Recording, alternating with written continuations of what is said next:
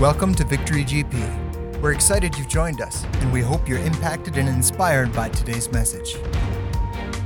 The further we go, the more God is bringing us back to the very core things that are literally life and death, black and white, true or lies. That is the core of what it is. And so this week, going into this time of fasting, and I'm just like, Lord, what's on your heart? I try and leave it really open in a fasting season. And the only thing that I kept hearing over and over and over the first several days was, will I find faith? Will I find faith? Will I find faith? And it was like this, not a scary thing, not a worried thing, but like a legitimate question. And so being a church kid, I know exactly where that comes from. I know that it comes from Luke 18, and it is literally an authentic question that Jesus asked. It's a phrase that is in the words of Red, where Jesus said, when the Son of Man returns, will he find faith in the earth? And he's stating it. It's not a hypothetical. It's not like, just by chance, what if? Jesus is stating it like it's an actual possibility. What I find interesting is in Revelation 19, it says that the bride has made herself ready. So there's a partnership that happens. There's that word again. A partnership that happens between God saying, I'm looking for faith, and a bride that says, I am willing to do what it takes to make myself ready. I am willing to actually engage. And, I don't know if anybody had the thought when you were, getting married, planning the wedding and whatever, like, I hope he shows up. I hope she shows up. I hope, they're serious about this. You come into it and you want to know that there is a full engagement, that the person that you're going to find at the end of the aisle wants to be there. And that is really the tone of what Jesus is saying. He's like, am I going to find faith on the earth? Am I going to find a bride that wants me? Well, that's on us. That's on us to decide to do this. And so if you just open your Bibles to Luke 18, and you're going to find as we go through the upcoming weeks and months, like God is just piecing things together for us, the places that he's calling us to. It's so interesting when there's different prayer meetings or different groups within the church are like, well, I feel like the Lord is directing us this way or that way. And the puzzle pieces are starting to come together. And legitimately, God is calling us just into more. He's calling us deeper. He's calling us to be set apart and be holy. And it's a precious thing. But this particular passage, Luke 18, 1-8, we're going to read. And it says, then he spoke a parable to them that men always ought to pray and not lose heart, saying, there was in a certain city a judge who did not fear God nor regard man. Now there was a widow in the city, and she came to him saying, get justice for me from my adversary. And he would not for a while, but afterward he said within himself, though I do not fear God nor regard man, yet because this widow troubles me, I will avenge her, lest by her continual coming she weary me. Then the Lord said, hear what the unjust judge said, which is essentially, wow, this lady is driving me crazy. I'm going to do something because it's not going to end. And then the Lord said, hear what the unjust judge said. And shall God not avenge his own elect who cry out day and night to him, though he bears long with them? I tell you that he will avenge them speedily. Nevertheless, when the Son of Man comes, will he really find faith on the earth? And this is a huge statement. It's a huge question mark that we have. Pastor George just mentioned prayer. And this is one of the things that increasingly we will be pressing into as a house. It feels very necessary to get aggressive about prayer. And, God is very conversational. A whispered prayer absolutely counts, but there are times, and there's different kinds of prayer. When you're parenting, that there are times when you're just like happy to hang out and cuddle on the couch and laugh and giggle. And there's times where it's like, you know what? I said, do that. There are different tones in how we communicate, right? And with God, there are different tones, there are different ways that we engage. And so we want to engage in this moment in time in the way that he's asking for. And I believe that there is a persistence to it. There is a commitment to stay the course, to hold the line, to continue to knock and keep knocking, to seek and keep seeking, to ask and keep asking. And so the Message Bible puts it this way. It says, the master said, do you hear what that judge, as corrupt as he is saying? So what makes you think God won't step in and work justice for his chosen people who continue to cry out for help? I assure you he will. He will not drag his feet. But how much of that kind of persistent faith will the Son of Man find on the earth when he returns?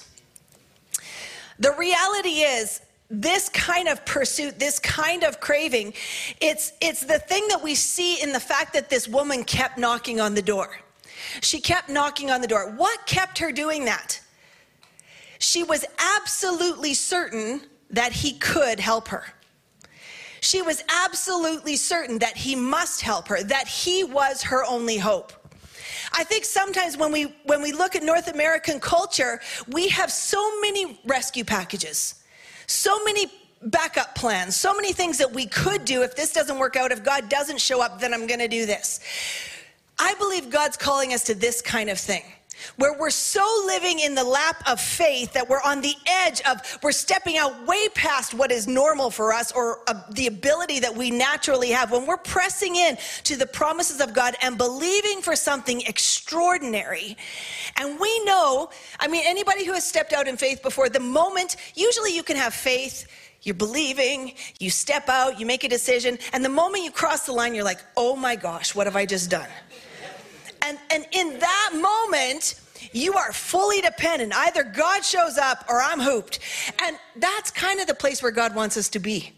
That's the sweet spot. That's where that partnership happens, when we're like, we're the vessel and he's the one that's flowing. He's the one that's doing it. If anybody asks who did this thing, it is all him all the time. To him be the glory. We do not allow flesh to glory in his presence. So it takes kind of that persistence, that actual craving. That question that we've talked about that is in Tyler Stanton's book. If you got everything you prayed for this week, what would you have? It's a good question. Legit. Do we actually believe that God is who he says he is and he wants to do things, that we are partnering with him? Psalm 121, 1 and 2 in the NIV says, where does my help come from? My help comes from the Lord, the maker of heaven and earth. Where does my help come from? Who's my supply? Who's my source? Where's my direction? Where am I going? What's the plan for my life?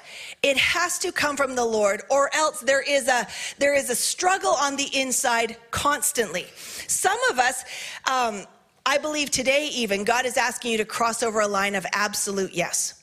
Absolute, God, it's you or nothing. And what do I mean by that? I mean there is a thing. How many of you have waffled on a decision and you're back and forth, you've written the pros and cons for both sides, you compare the list, you think about it, you talk to your friends about it, you come back, write the list again, your mother reminds you of something you didn't remember to put on the con list, so you put that there, you go back and you talk to your best friend, they remind you of something you should put on the pro list, and then you put that there and you think about it, you wake up in the middle of your night and it's 3 o'clock in the morning, your brain's like, thank you for giving me your attention, let me work this through with you until morning. You don't need sleep anyway. And you wrestle this out and it's exhausting.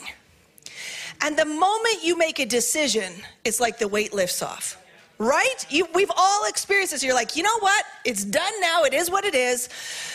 Okay. This is what God's calling us into, where it's literally, where does my help come from? My help comes from the Lord. The end. He also might choose to use certain other avenues, but ultimately it is always from him. He is the source. He's the place where I get everything. He is the core reason that I live. And just true disclosure, for some people, you know, we all have ways that our brains work. And I know we've had this like long season where we're talking more and more about mental health, which is good because these things need to be exposed.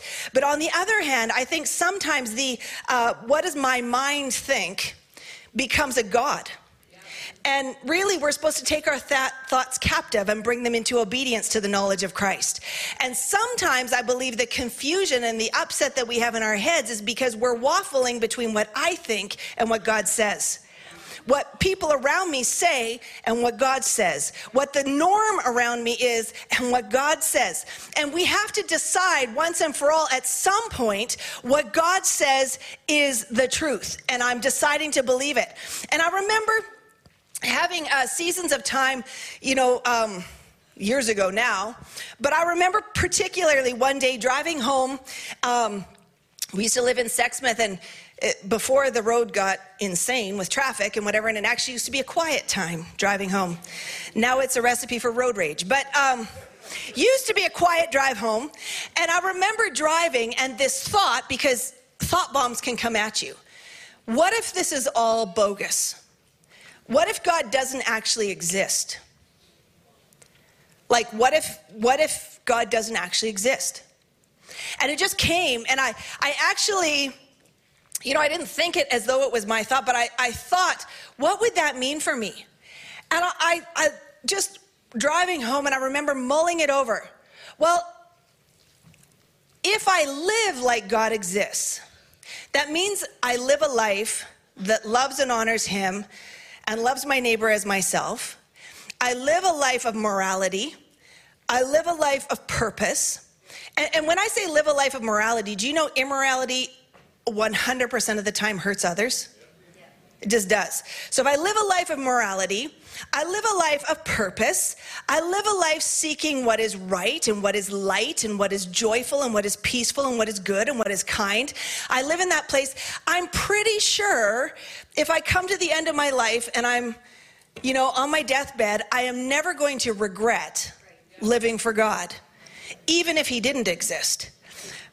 But if I lived like He didn't, and He does, I will regret it for eternity. So, shut up, devil, out of my head. I choose God, And I don't know how many of others of us have had this wrestling match, but if God is true, then it demands a response from us that is a lifelong response. It's a complete and holy response. And I came across this sermon online from Charles Spurgeon in May 5th, 1887. So I'm researching material for what I feel God is saying today, and I come across this message from 1887, and I debated getting up here and just reading it to y'all. He preached what God is saying now, like almost 140 years ago. Like, it's amazing how God there's nothing new under the sun. From the beginning of time, literally the garden, people have been coming up with ways around what God says. Did God really say, gosh, I don't know. Not sure. I mean, maybe there's boundary lines. There's possible. There's some room for flexibility in that. Not the case. And so just to give you a point of reference, there's one chunk. If you feel like ever looking it up online, it's called The Search for Faith, Charles Spurgeon's May 5th, 1887 sermon. They apparently used to write them out and publish them, like put them in newspapers and everything. But it says, one little chunk of it, about this verse, when Jesus said, when the Son of Man comes, will He really find faith on the earth? He says, surely the Savior was not nervous, asking the question. None will dare to accuse Him of foolish anxiety, but yet He puts it, when the Son of Man cometh, shall He find faith on the earth? As far as my observation goes, it is a question which might suggest itself to the most hopeful persons at this time. For many processes are in vigorous action which tend to destroy faith. So he's noting something in their generation. He's 54 years old at the time. He's noting something in their generation. Processes are in vigorous action which tend to destroy faith. The scriptures are being criticized with a familiarity that shocks all reverence, and their very foundation is being assailed by persons who call themselves Christians. A chilling criticism has taken place out of a warm, childlike, loving confidence. As one has truly said, we have now a temple without a sanctuary. Mystery is discarded that reason may reign. Bam. 1887, and he notes this as a change. So we've had 140 years to perk on this. Mystery has been discarded that reason may reign. Men have eaten of the fruit of the tree of knowledge and good and evil till they think themselves God. Revealed truth is now not a doctrine to be believed, but a proposition to be discussed. The loving woman at Jesus' feet is cast out to make room for the traitor kissing Christ's cheek. Like Belshazzar, our men of modern thought are drinking out of the vessels of Jehovah's sanctuary in order to honor their own deities. The idea of childlike faith is scouted, and he is regarded as the most honest man that can doubt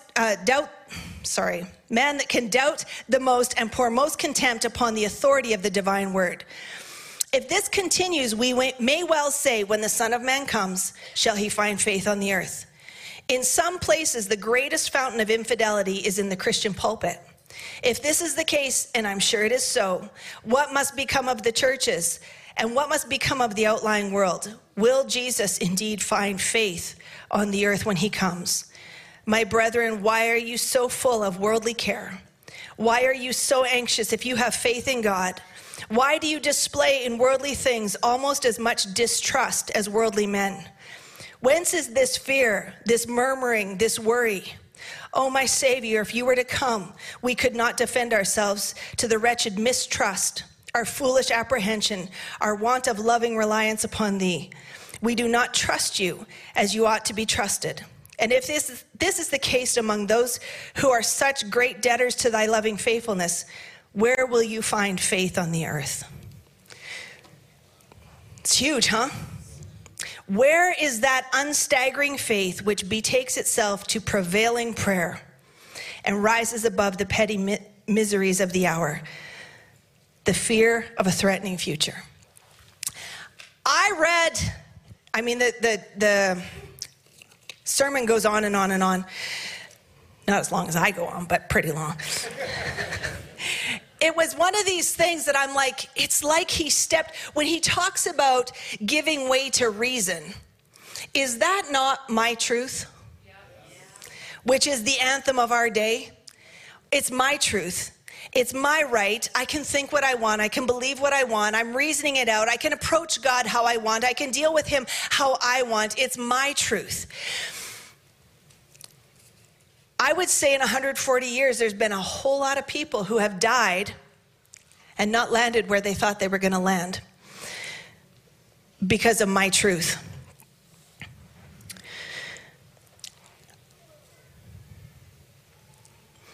He says in his message, when Jesus comes, he will look for precious faith.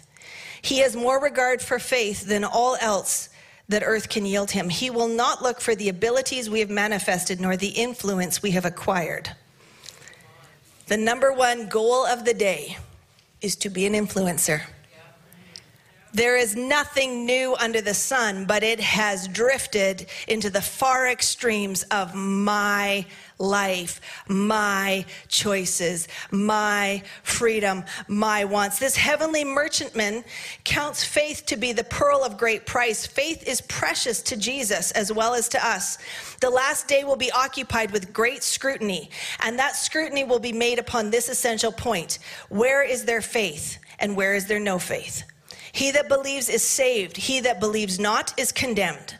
A search warrant will be issued for the houses and hearts, and the inquiry will be, where is your faith? Do you honor Christ by trusting his word and his blood, or do you not? Do you glorify God by believing his revelation and depending upon his promise, or do you not? The fact that our Lord at his coming will seek for faith should cause us to think very highly of faith. These words penned 140 years ago are out of this, which Jesus spoke himself, which we read in the epistles, we read in the life of the early church. We see it as normal in here. When we hear it, I can just picture the outrage probably, or the uproar that there would likely be if somebody stood in a giant room and declared with some fire this kind of thing. these days, but it doesn't make it any less true. What Spurgeon spoke then is what Jesus spoke then. It's the truth that will be for all time. And so for us, we've been babied into this mindset of, well, your faith walk, your journey, your truth, your interests, your reasoning. And God is saying, I want to know, when I come, will I find faith in the earth? To personalize it then, will I find faith in your house? Will I find faith in your marriage? Will I find faith in your heart? When I come, will I legitimately find faith? Acts 16, 30 and 31 says, and he brought them out and said, sirs, what must I do to be saved? This is when the Apostle Paul was in the prison and God shook them loose, shook them free. And the jailer asked, sirs, what must I do to be saved? So they said, believe on the Lord Jesus Christ, and you will be saved, you and your household. It is simple as that, but for us, we'll say, yeah, I totally believe in God. I believe in Jesus. I believe in a lot of things. I believe that he exists. But the word believe, if we break it down a little further, and I think we've got it for the screen just for those who are taking notes, the word believe here is to have faith in and upon, to entrust, and to commit. So not just I believe that he is, but I have complete faith in and upon him. I am entrusting myself to him, and I am committing to him. What must I do to be saved? Not just believe that he exists, but actually, more than that, the belief is, see, again, our English language leaves us a little short. I believe that he exists, but I actually have to have faith in and upon. I have to entrust myself to, I have to commit myself to him. It's an all-in kind of thing. And I know that that can be an uncomfortable kind of message, but honestly, we have to decide whose we are. We have to decide who we belong to. We have to decide what every day that we've been given is for, who it's for, who's motivating us, who's moving through us. It is literally to commit myself into his care. Luke 18:1, when we talked about this passage, the very beginning, and Jesus is talking about, before he goes into the woman who's, going after the judge, it actually says, he spoke this parable to them that men always ought to pray and not lose heart. The Message Bible says he spoke this parable to them that it was necessary for them to pray consistently and never quit. This kind of faith, this kind of prayer, this kind of pursuit, it comes from being all in. It comes from knowing it's either God or it's nothing. Either, I got to come to God about every part of my life. I got to come to him and ask his wisdom and his direction. I got to come and ask for that place of counsel for every decision that I make. He is my provider. He is my source. He is my healer. He's my everything. And that persistent prayer is an indicator of knowing that he's the source. I have this picture. I meant to send it to the computer, but I forgot. We had our G-babies over for a couple weeks ago, and there was this one moment that Annie she's being stubborn. She could walk, but she's just choosing not to right now. But she wants everybody to pick her up all the time. And I'm standing there in the kitchen, and she comes up and she pulls herself up on my knees, and she's just like reaching up to me. And I took a picture from the top because that picture of, she was just like fully expectant. Like, either you pick me up or I got nothing here. Like, she's just fully expectant. And I feel like that's the thing that God's inviting us into, is that knowing that we put everything, we fully expectant on him. And we ask, literally, give us this day our daily bread. Literally, every day, everything, it's part of him. It's walking with him. And so there is a relational component. There's a constant communication, and there is a constant expectation. So we want to look just for a moment at what does real faith look like then? Because if it's a real agreement, if it's a real relationship, if it's a real thing that we've come into, then it actually should be so super evident on our lives that nobody around us is in doubt about it. They might not know why we are different, but they know there's something different. That is literally biblical. We are meant to be set apart. We are meant to be holy as he is holy. Holy just means set apart. Set apart, where there is a mark on us. And so we're going to look at a passage in Hebrews 11, the famous faith passage. I'm not going to get into the part where they get sawed in two or anything like that, but I'm kidding. Lighten up, everybody. Okay. Hebrews 11, we're going to start at verse 1. And we want to look at 4 factors that are about faith, 4 faith factors. And these core things are what we see modeled in faith in action. Old Testament stuff is so fascinating because this was a people who didn't get to feel God on the inside. They had to really walk by faith. You know, they had to really just go by the Lord said this and therefore I'm doing it. And there was no, like, we get the counsel of the Holy Spirit. We get that inner presence, that inner guide, that inner witness about things. We are blessed. But when we read this, we see the DNA of faith and we see what it looks like in action. And literally, I know that there's people in this room, people online, we're all going through different things. And you're like, honestly, I'm just trying to make rent this week. I just need to know how to survive. I need to know how to not kill my kids. You know, I need to know how to not lose it. I need to know how to just pull myself out of the despair. This is the way. It is trusting Jesus as everything. For everything. It is the fullness of the relationship. And I know that seems simplistic, but literally, he is the provider. He is the wisdom. He is the peace. He is the hope. He is the freedom. He is everything. And so when we look at this passage, it says, now faith is the substance of things hoped for, the evidence of things not seen. For by it the elders obtained a good testimony. By faith we understand that the worlds were framed by the word of God, so that the things which are seen were not made of things which are visible. By faith, Abel offered to God a more excellent sacrifice than Cain, through which he obtained witness that he was righteous, God testifying of his gifts, and through it, he being still dead, still speaks.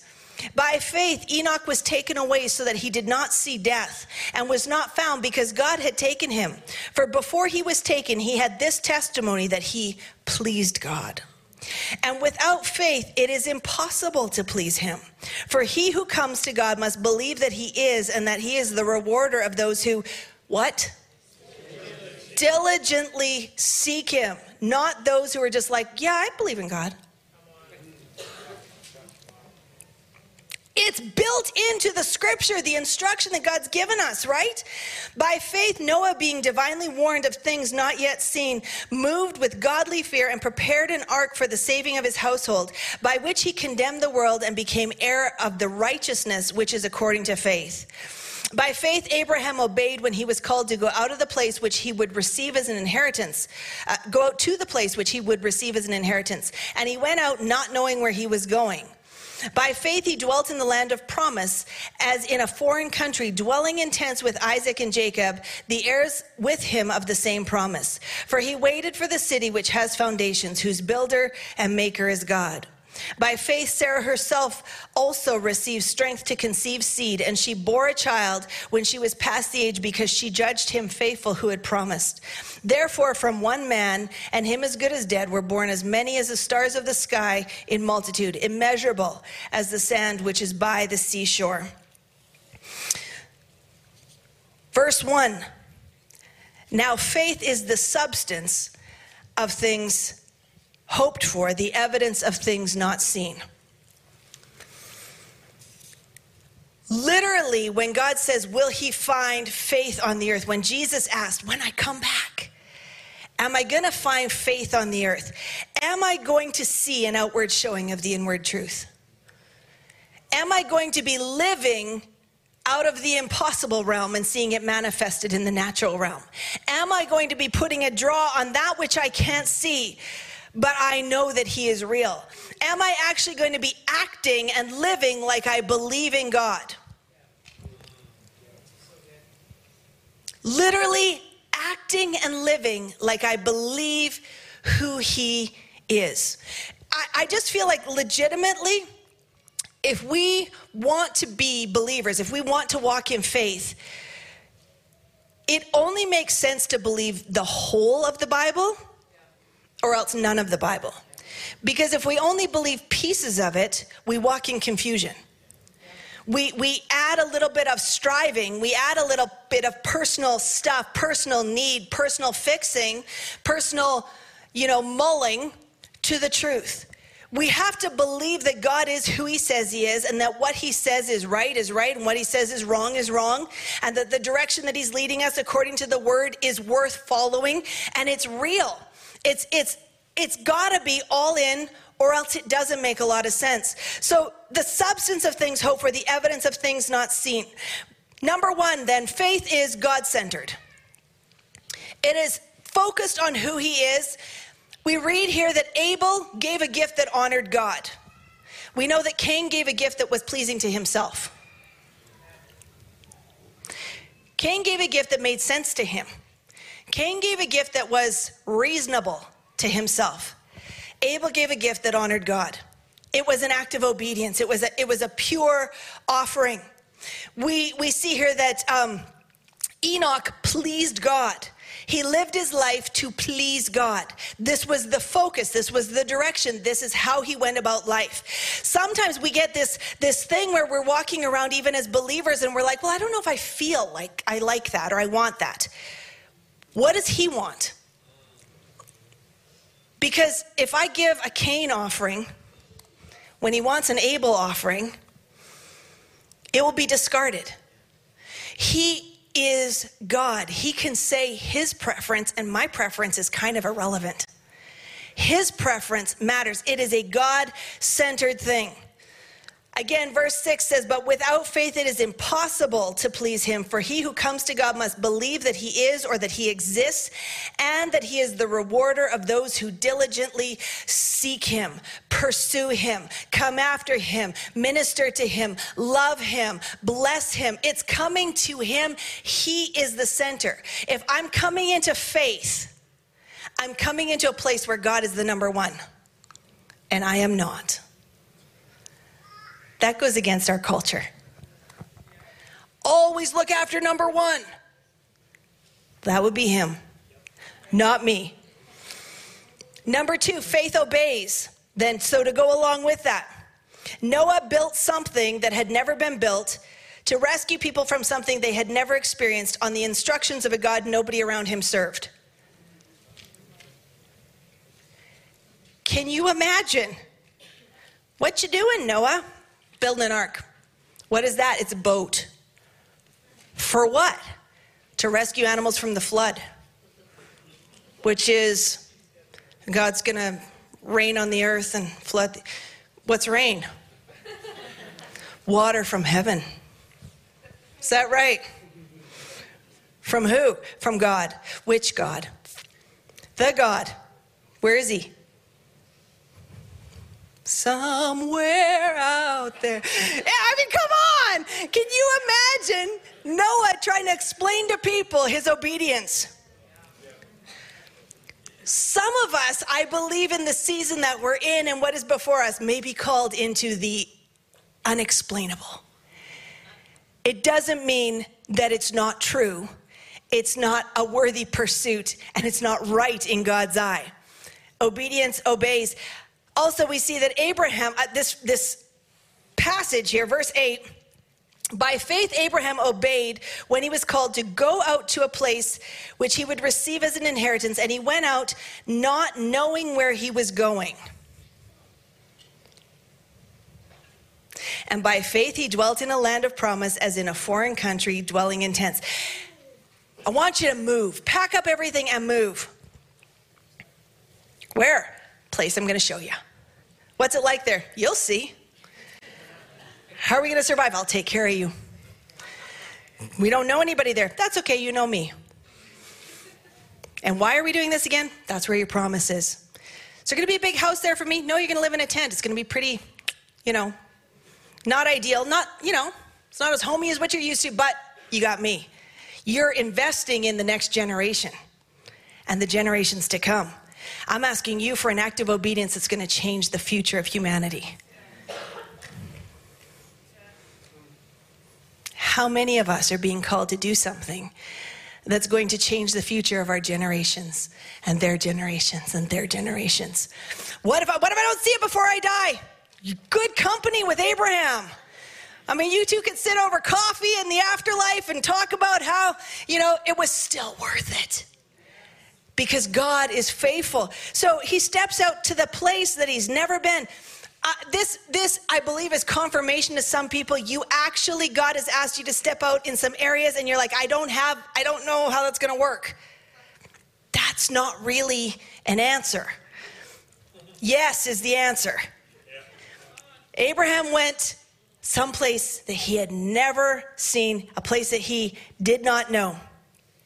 Number 3, faith is a choice. Verse 11, by faith, Sarah herself also received strength to conceive seed, and she bore a child when she was past the age because she judged him faithful who had promised. She decided, this means is Sarah's looking at herself. She's like, I don't see how that would possibly ever happen. I understand what God is saying. I hear it. I'm looking at my circumstances and I'm like, I think he got the wrong address. Like, I think there are better choices, better options here. She has to work this through. In fact, when she first heard it, she laughed. She laughed, as if. And yet, in the process of what faith really is, she decides that he who promised is faithful. So I don't really know how the promise is going to work. I don't actually know the mechanics of it, but I have faith that he is who he says he is. And I am going to decide to believe him. It is literally that simple and that hard. She received strength to conceive when she was past the age because she decided.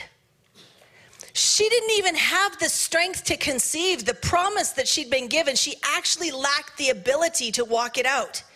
She received the strength to walk it out when she decided that he who promised was faithful. What does our walk with God look like? What does a real life of faith look like? It is just deciding. Not reasoning, not mulling, not that God can't handle a debate. He can. There's apologetists all over the world who work out, things of faith. And sometimes we need to get our mind in order.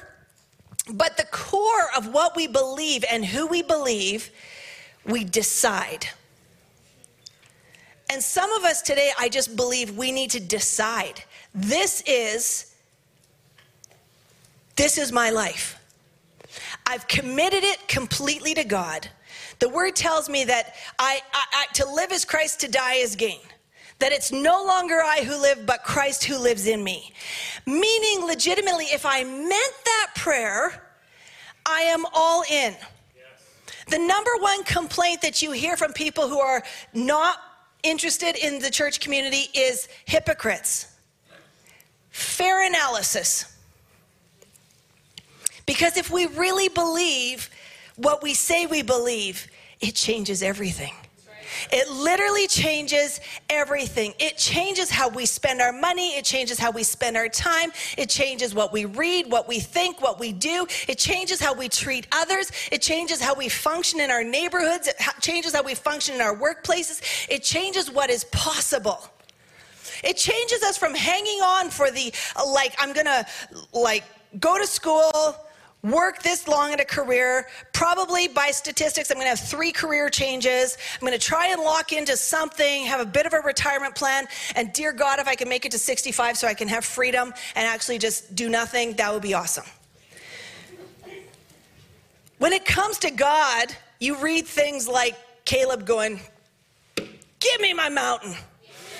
It's stuff like Sarah, well past the age, going, you want me to be pregnant? Okay, I have no idea how that's going to happen, but frankly, I'm I'm hitting the middle zone, and I would really like to personally not feel like you tip over the top of the hill and just slide to the grave. You know? Because that sucks. I want to think that according to Scripture, Paul spent all his time being raised up as a Pharisee, trained and discipled and whatever. He gets knocked off his horse at a decent age. You know, he's well over 30, and it's like, dude, I have a fresh revelation. I'm totally going in the wrong direction. Change directions and lives this life that is it's full of God. Isn't that what you crave on the inside? Right? I mean, right now, I think there's sometimes we're tired and we're just like, honestly, I just want to break.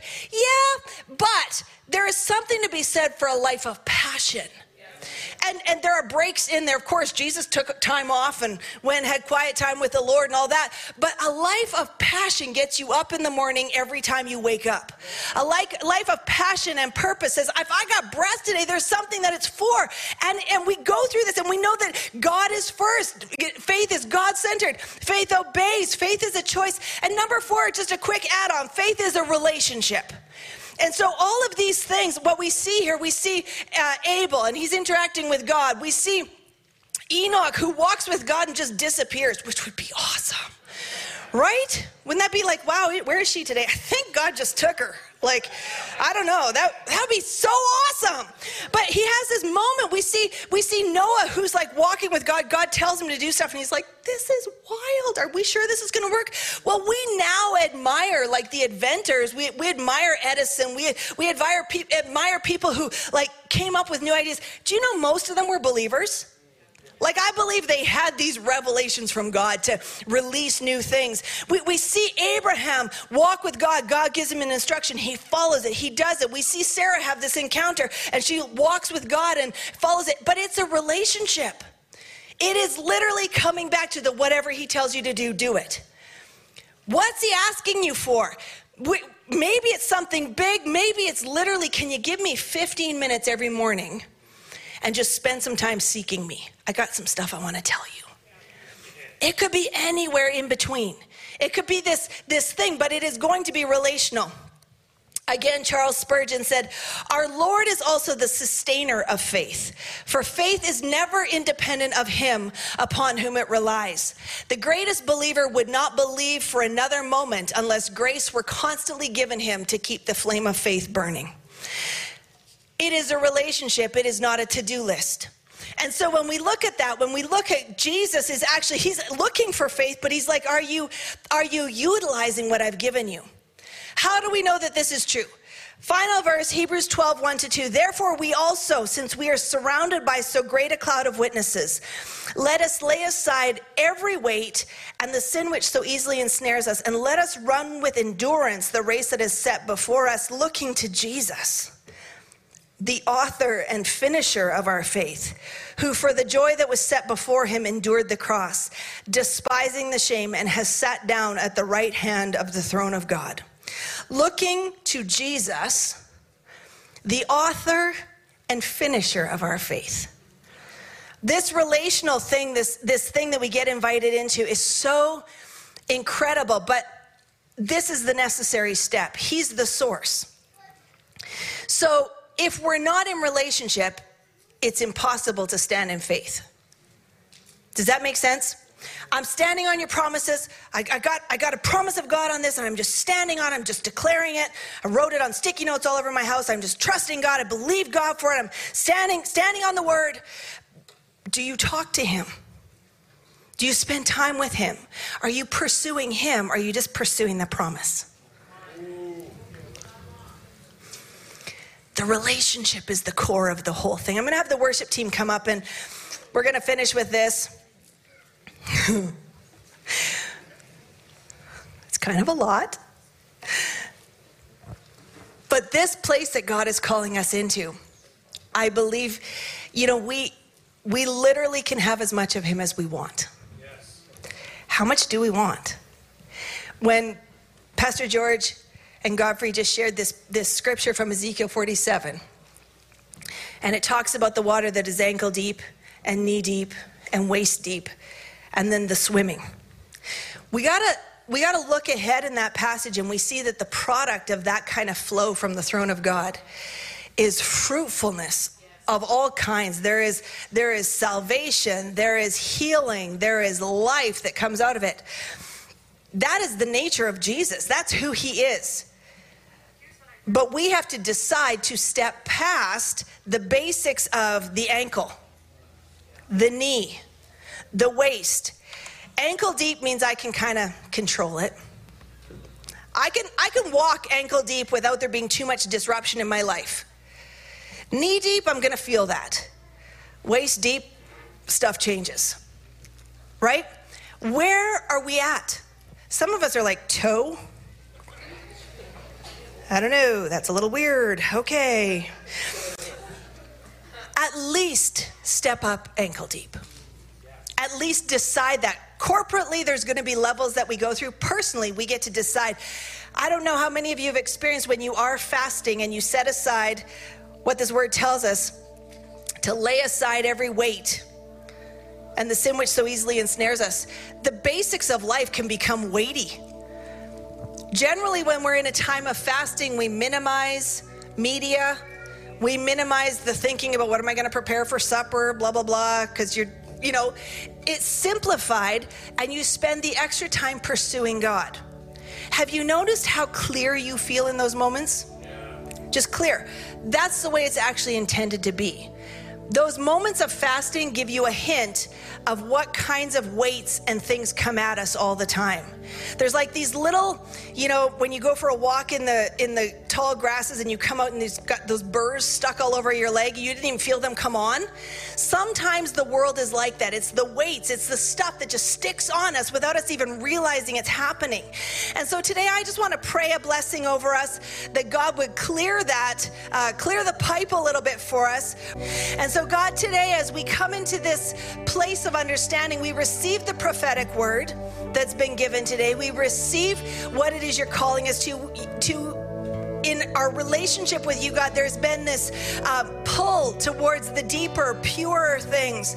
Lord, even as we've talked about the partnership and we've talked about the fear of the Lord and honoring you for who you are, God, today we stir up faith and we decide to believe. We decide that you are who you say you are. And Lord, we recognize that the world we're walking through has stuff that sticks to us. There are things that we can come against that we don't even realize leave a residue on us. And right now, I just pray a fresh release, a washing of the Spirit over this house right now in Jesus' name.